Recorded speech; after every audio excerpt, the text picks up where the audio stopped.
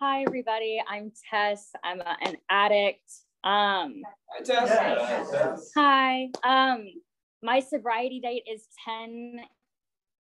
No, it's not. Oh my God, I'm so nervous that that's not my sobriety date. My sobriety date is, I know, it's been a while, guys. It's 8/10/18, and I have a sponsor who knows she's my sponsor. My home group is the same as Travis's. It's the 7:30 Shot in the Dark meeting of Heroin Anonymous, and a few other people who came to support me. And it happens on Tuesday nights at Costa Mesa Salon Club. Thank you, Eric, for asking me to come speak. Thank you, Travis, for sharing your story. I'm really honored to hear it. I love your shares. So I was like, I'm going to ask him, and I'm so glad I did. And that you said yes. So yeah, my sobriety date isn't my first sobriety date, right? I've had about a couple dozen before that. As I'm, sure a lot of people in this room have. And so I'll just start, I'll try to split this up into what happened, what it was like, what it's like now, or whatever, however it's supposed to be. So what happened was I was born in Orange County. We'll go way far back, guys. No, but seriously, I was born in Orange County, and I was born uncomfortable. And I don't know if anybody else can relate to that, but I was uncomfortable from the moment I was born. And it wasn't because anything around me was a problem, right? I had a mom and a dad, and they were together, and I had an older sister and 2 younger brothers, and I lived in this beautiful house with this awesome yard and a jungle gym and a pool and all the normalcy for a dysfunctional family, right? Everyone has dysfunctions, and so did my family. But it was as normal as dysfunctional families can get. And I also grew up with parents who are in the program. My mom was a really gnarly speed addict and an alcoholic, and my dad was a really gnarly cocaine addict and an alcoholic. So I actually grew up with sober parents, and I never really saw a drunk adult until high school. I remember actually the first drunk adult that I saw, because I'd never seen one before in person, right? And I never watched movies that had I never saw movies when I was younger, 7 years old or 10 years old, where there were drunk parents, because my parents weren't drinking. So it was I don't know. And the parties we'd have AA parties, and oh my God, this guy got 30 years sober, we're gonna have a party for him at our house. So that was very normal in my life, right? That's what I grew up with. So so then here I was running around when I was younger. And when I say that I was born uncomfortable, I mean that I truly believe that everybody else got this handbook to life, and I was just fucking gypped, I just wasn't given the handbook that everyone else was, and I didn't understand how everyone just did kindergarten normal, right? I was how's everyone okay going to school and doing these normal, and I kid you not. And so my parents, when I was younger, right, they did this thing where they had this conversation about me, because they kind of knew I had the tendencies at a young age. And so they had a conversation about what they were going to do with me. And they decided to foster whatever spirit was in me, which I'm really grateful for today. But because I was told most of the time that I was very special, and special was unique, right? I held on to the fact that I was different, and I loved that about myself until high school came. And then I just wanted to be popular, Mean Girls came out, and I wanted to be Lindsay Lohan. I kid you not, it was a really big deal for me, I saw that movie, and I just wanted that high school experience. And by the way, I went to an all-girls school. I couldn't get that experience no matter what. It was literally impossible. I went to a private all-girls school, but whatever, right? It's neither here nor there. So I just wanted to fit in, was my life, right? And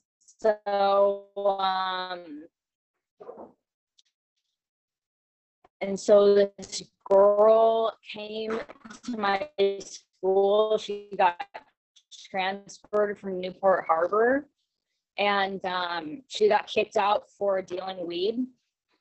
And and she was like 5'6", blonde hair and blue eyes. And I was like, that will be my best friend. That is Regina George, and I will be her best friend. And you guys don't understand. It was like a really big deal for me, this whole Mean Girls thing. It was like a fantasy that I had in my head. Anyways, and I was like the redhead. So I was like, dude, I get it. I'm Lindsay. So I found Regina George, and I manipulated her into being my best friend because that's what I do. I manipulate people to get what I want and to make them see a certain side of me that I want them to see so that they'll like me. And then I have to maintain this image for as long as possible so that nobody finds out who I really am. Because if you find out who I am, you'll hate me, right? So I did that in high school. I made her my best friend. I roped her into my tornado of a life. Soon after, maybe a year and a half later, she got expelled we like brought alcohol to a school dance. It was like whatever. And but she got expelled like for me. She took the heat, right? Like I should have gotten expelled. And she's like, no, like you're gonna go to college. Like I'll get expelled. And I was like, okay, no problem. You do that. And she did, And at the time I viewed that as like, wow, what a martyr. She is the bestest friend I could ever have. And now I'm looking at it, I was like, dude, she's a speed addict. And she just didn't want to go to school, and she was in continuation school. So she really got the better end of the deal. Now that I look at it, it just made more sense. So, yeah. And, like, I remember the first time I drank. It's like part of that uncomfortable like line that falls for my life is like the first time I drank, I felt like I was holding my breath my entire life. And then all of a sudden I could breathe. Like there was this weight on my shoulders. I drank and all of a sudden I was like, oh, this is what life is supposed to feel like. And I'm going to do this every day for the rest of my life. And unfortunately, alcohol doesn't work like that. You can't drink every day for the rest of your life. I tend to get in car accidents. I tend to fuck my entire life up. I tend to get suspended from school. I tend to like get everyone else drunk around me and screw up everyone else's lives. So alcohol didn't work for very long for me. I had to get sober and I went to college. And kind of like Travis, like college is where I really bloomed. In my mind, at least, I bloomed. And I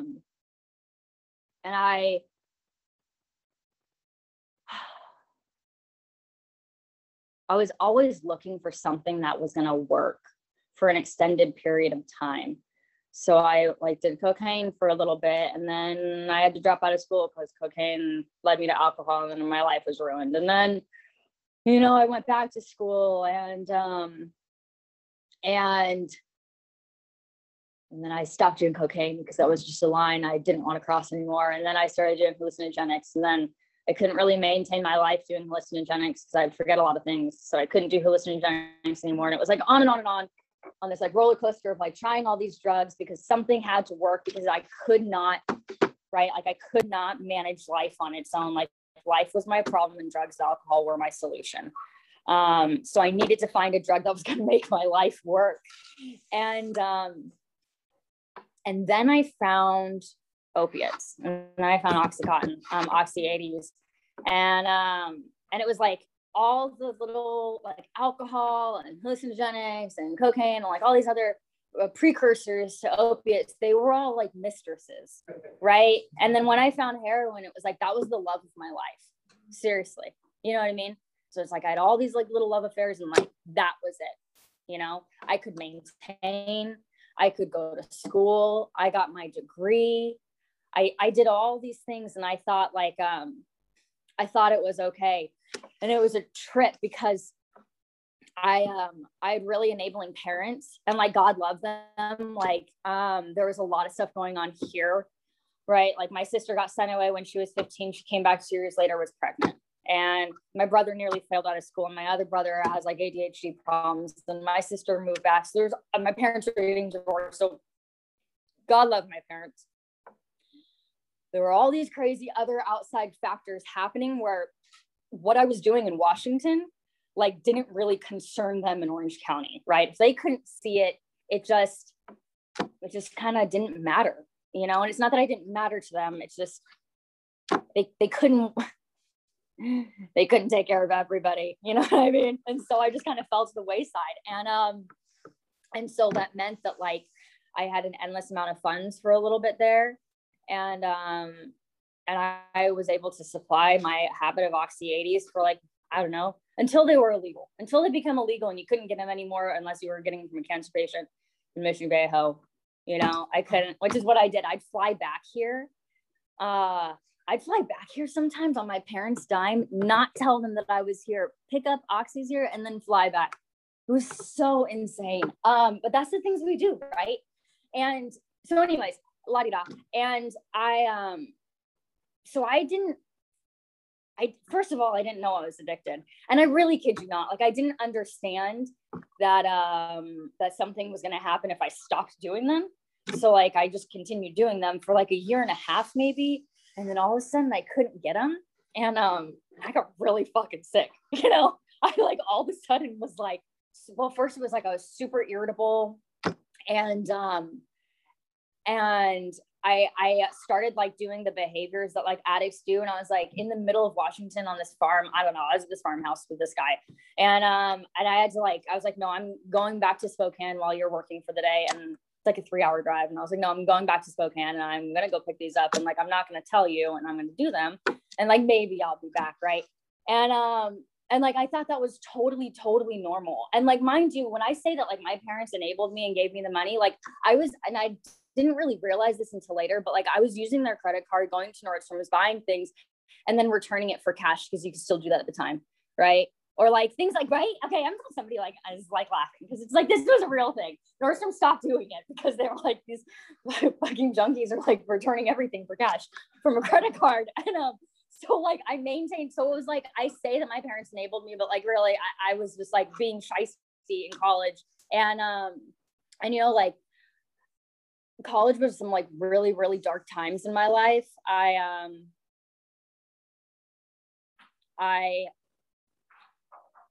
Here I was like going to a 4-year university, you know, a Jesuit school, and like spending the night in like with homeless kids in like a squatter's house, like on the east side of Spokane, which like is, I don't know, like Skid Row, right? It's like the poorest of the poor. I was literally like sleeping and I had a place to live. I had an apartment on campus, but like, I just couldn't stay there because like no one on campus wanted to use like I used, you know, like people went to class sober. I went to class with like a Black Russian and a blunt, you know, for break. And so people just couldn't keep up with me. And so I spent 5 years there instead of 4. Who would have known? And but I did graduate, and I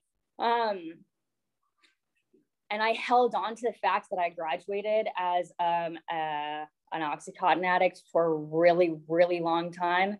And I held on to that and like justified my use and was like, look, I'm really not that bad. If I can get a degree, you know, from a great school as a junkie, I'm totally fine. And but, you know, like as things progressed, as Oxycontin became more and more difficult to find, and 30s were just like really hurting my throat. I like moved on to heroin, and I drew these like all these invisible lines, right? And like one of them was like, I will never do heroin. Like don't you know who I am? And then like I did heroin, and it was like, I will never shoot up. And it was like, well, it's really vinegary this week. I think I can't smoke that, you know? And then I just like go over all of these lines, like I'll never be homeless. And then I sleep behind a Taco Bell, you know, next to a dumpster. And I do all of these things. And I don't care. I don't care how many lines I cross, because like I will protect my drug until I die. Truly is like how I felt. Because like I said, like life is my problem. This is my solution. You take away my solution, how the fuck am I going to deal with life? And, you know, and I remember the first time my parents tried to send me to detox for heroin. And my mom was like, so surprised. She's like, I come home from college and she realizes I'm kicking because I took a Suboxone too early and I'm in precipitated withdrawals. And she's, yeah. And I like didn't get out of bed for 2 days. And she comes up to me and she's like, you're a heroin addict. And I looked at her, I was like, yes. Yeah. Like, where have you been? You know? Yes. And then she tries to get me to Hogue, and I was like, I'm not going. Like, I don't know what you're talking about. Like, this is not ending. And like, I am not going to chip pancakes. And then like, I was there within like an hour. Like, I was very passive. I'm not exactly sure what happened, Maybe God did for me what I couldn't do for myself, but like I really like chocolate chip pancakes when I'm loaded. So that says something. So I went there and I fought the entire time I was at Hogue, and it's a really nice detox, by the way. Hogue is very nice, and I still, you know, you can like order what you want. And I was like, this is, you know, shitty. And then they sent me to an all women's treatment program on the peninsula. Literally, you walk out the door and it's on the beach. And I was like, I'm getting out of here, you know? And after 90 days, like I manipulated my way through that program. I didn't talk about any trauma I had, didn't talk about like any other side addictions. And wouldn't you know, like I left. I also manipulated my dad into getting me out of sober living, and I relapsed immediately. And I went back into what I did before. And like, I don't know about you guys, but for me, like, it's not like I'm going to go smoke weed or like, I'm going to go do cocaine. It's like, no, like I'm going to do heroin, because like, once I got it, like that was the only thing that worked for me. Like there was nothing else. And the other stuff just seemed like minute. Right. And so I left and I relapsed, and I was on and off, and I was on and off for a long time. And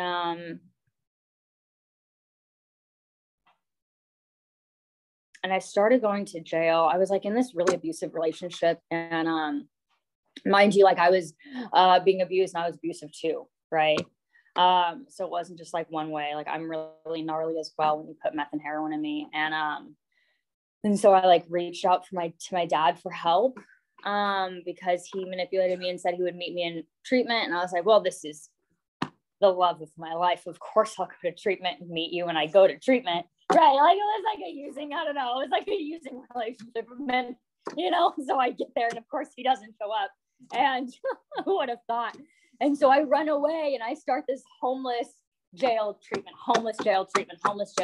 And it just got super insane. And I like, I don't know, I went to jail and I did it a couple times, and they were like, okay, we're going to put you in drug court. And I was like, okay.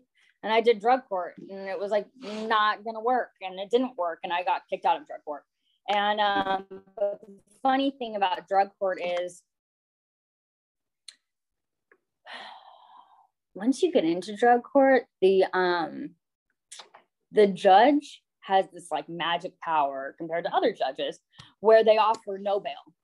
It's not like they offer you a really high bail. It's like make it impossible for you to get out. Like they make it impossible for you to get out by saying you have no bail. And that's what happened, because the last time I went to jail while I was in drug court, I brought drugs into jail with me, and then they caught me, and they don't like that. And she said that I wasn't taking drug court seriously.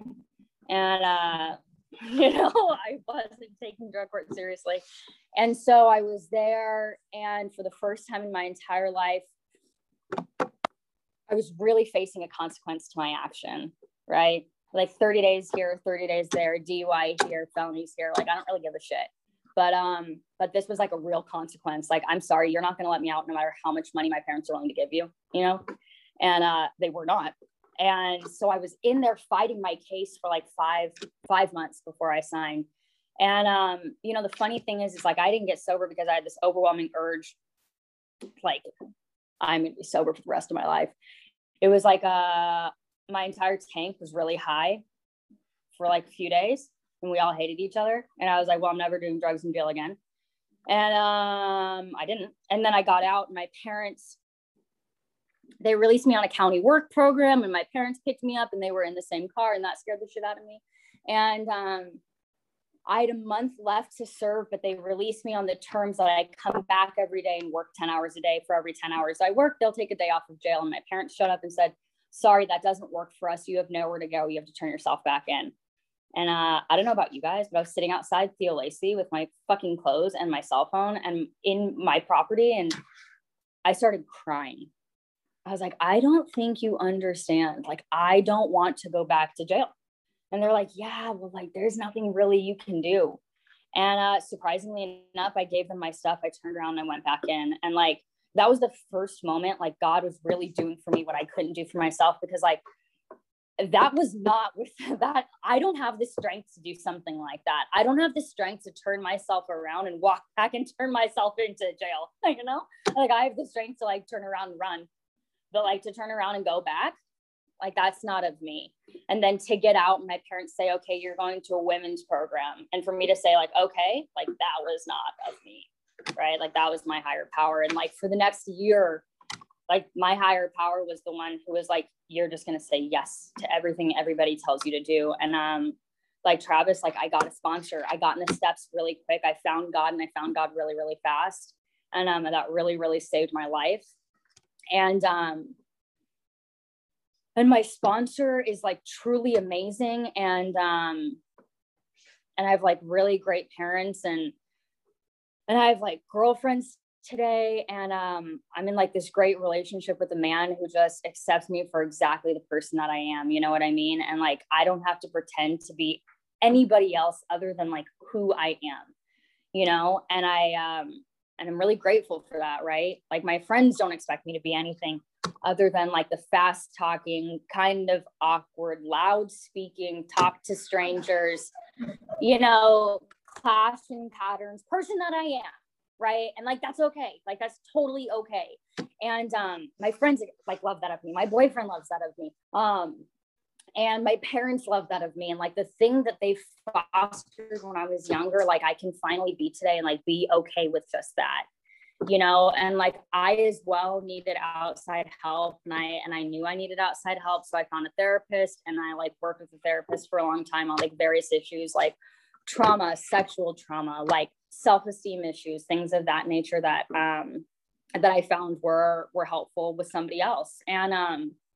And as it goes with the steps, you know, like step one, admitting you're powerless and unmanageable, like that, I don't know about you guys, but that was like the very hardest step there possibly was for me. The rest was like cakewalk, not cakewalk, but you know, like mushy walk. But like that was like the hardest one, like getting over like the fact that you want me to say that I'm powerless over something when like I'm pretty sure I'm the most powerful being in the entire world, right? And I kid you not, because like I am my own God and I can run my own life. So like first I had to admit that I was powerless. Then I had to admit that like even though I got a degree, which like, by the way, remember how I said I held on to that? I held on to that for a very long time, you know, like 10 years.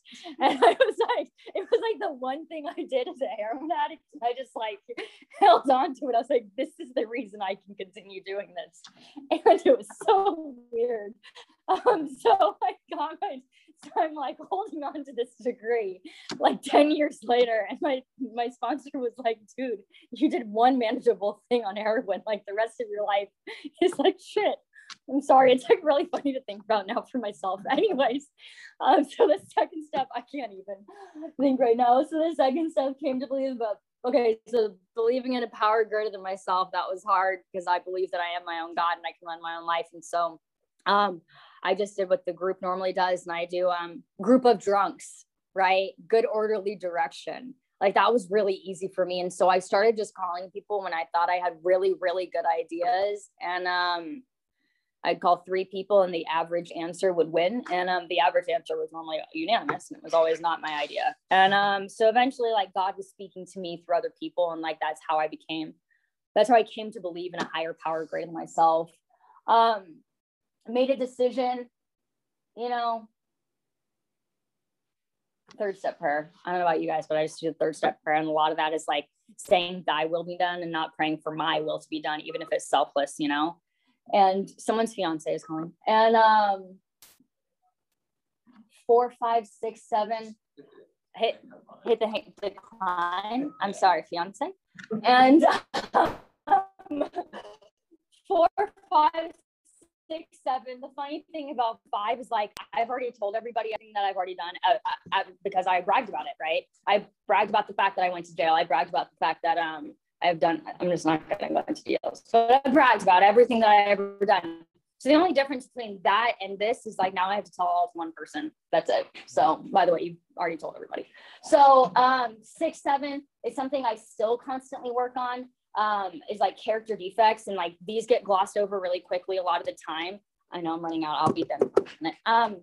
So 6 and 7 is so interesting because people just gloss over it, and we always talk about this in the meeting that like we have these character defects that I will hold on to because they just make me feel better about myself and make me feel better than you.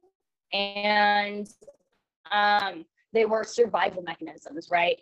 Like me, like having the character defects that I have, like helped me survive for a very long time.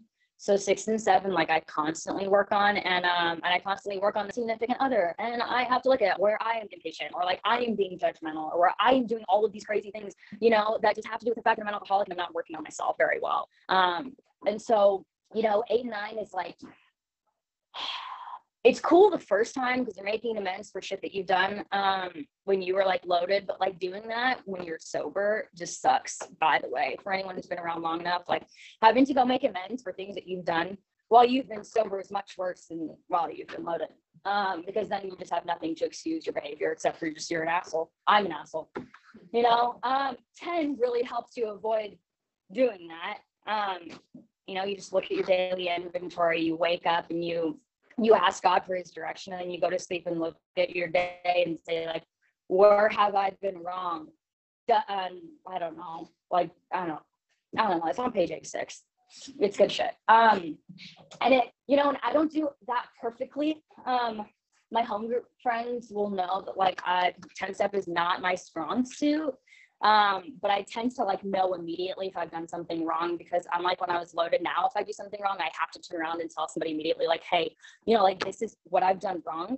This is what I'll do next time. If there's anything else I can do, or if there's anything else that I need to like make amends for, like, please let me know, you know. And I do it like immediately, you know. And that ties into 12, but 11 is just prayer and meditation. It sucks. It's kind of hard. Good luck. There's some prayers that you can like do. There's the 11-step prayer, St. Francis prayer. It's really interesting. But meditation, I can't really speak on because I'm not very good at it. I do physical form of meditation. So I do yoga because it gives me an hour in the day where I don't have to think about anything other than what I'm physically doing at that time. So that's the closest I can get to meditation. And praying, like I prayed before I got up here, and I just prayed that like God speak through me and give somebody something they need to hear tonight, right? So it's like praying just throughout the day about everything. And that's just what I do, you know. Like I pray when like I have a friend who's suffering, when I have to do this kind of shit, when I like I'm walking into an area meeting and I don't know anybody, when I'm doing anything, I just pray for like a little bit of help and support, and that I'm never alone, you know. And 12 is like a really big one. We just talked about it yesterday. It's like having had a spiritual awakening, like as a result of these steps, you know. It's like as a result of these steps, like it is not enough, like in and of myself to like do something wrong, turn around and make an amends immediately, right? That's beyond me. That's like strength that I couldn't have had before, you know, like taking somebody through the steps, like speaking for a meeting, like doing all of these things, like going and helping my mom, cleaning the dishes, all these things that seemed so difficult before, like I can do now with ease. And for anybody who wants to know, like a spiritual awakening, you can look in the back of the big book. It's under spiritual experience. And we were just talking about it, like mine is of the educational variety, where like I learned over a small period of time, or like a long period of time, and like slowly but surely, like people saw it in me, and like I was able to, that's me. And slowly but surely, like I was able to do things that like I couldn't do by myself on my own free will. And like, you know, the last thing is like practice these principles in all our affairs. I cut someone off today and I was super pissed. So I don't live these principles in all my affairs. Really trying in the car. Last couple of weeks ago, I even got a ticket. And I looked the cop in the eye as I blew the stop sign, just like saw him and just like kept on, you know? But the integrity part of that is like I pulled myself over, you know, like before he got behind me, I just took a right turn and I parked. And like that's the spiritual principles in all my affairs, is that I blew the stop sign looking at the cop, but I did pull myself over. So it's really hard, and I'm not perfect at it, and I'm not perfect at these steps. But what I can say is that like I work really hard on my program. I talk to my sponsor often. I'm going through the book right now, and I have friends who surround me, and you know, like the friends who are around me are the people I want to be like, and that's really important. So that's all I got. Thanks for letting me share. Yeah.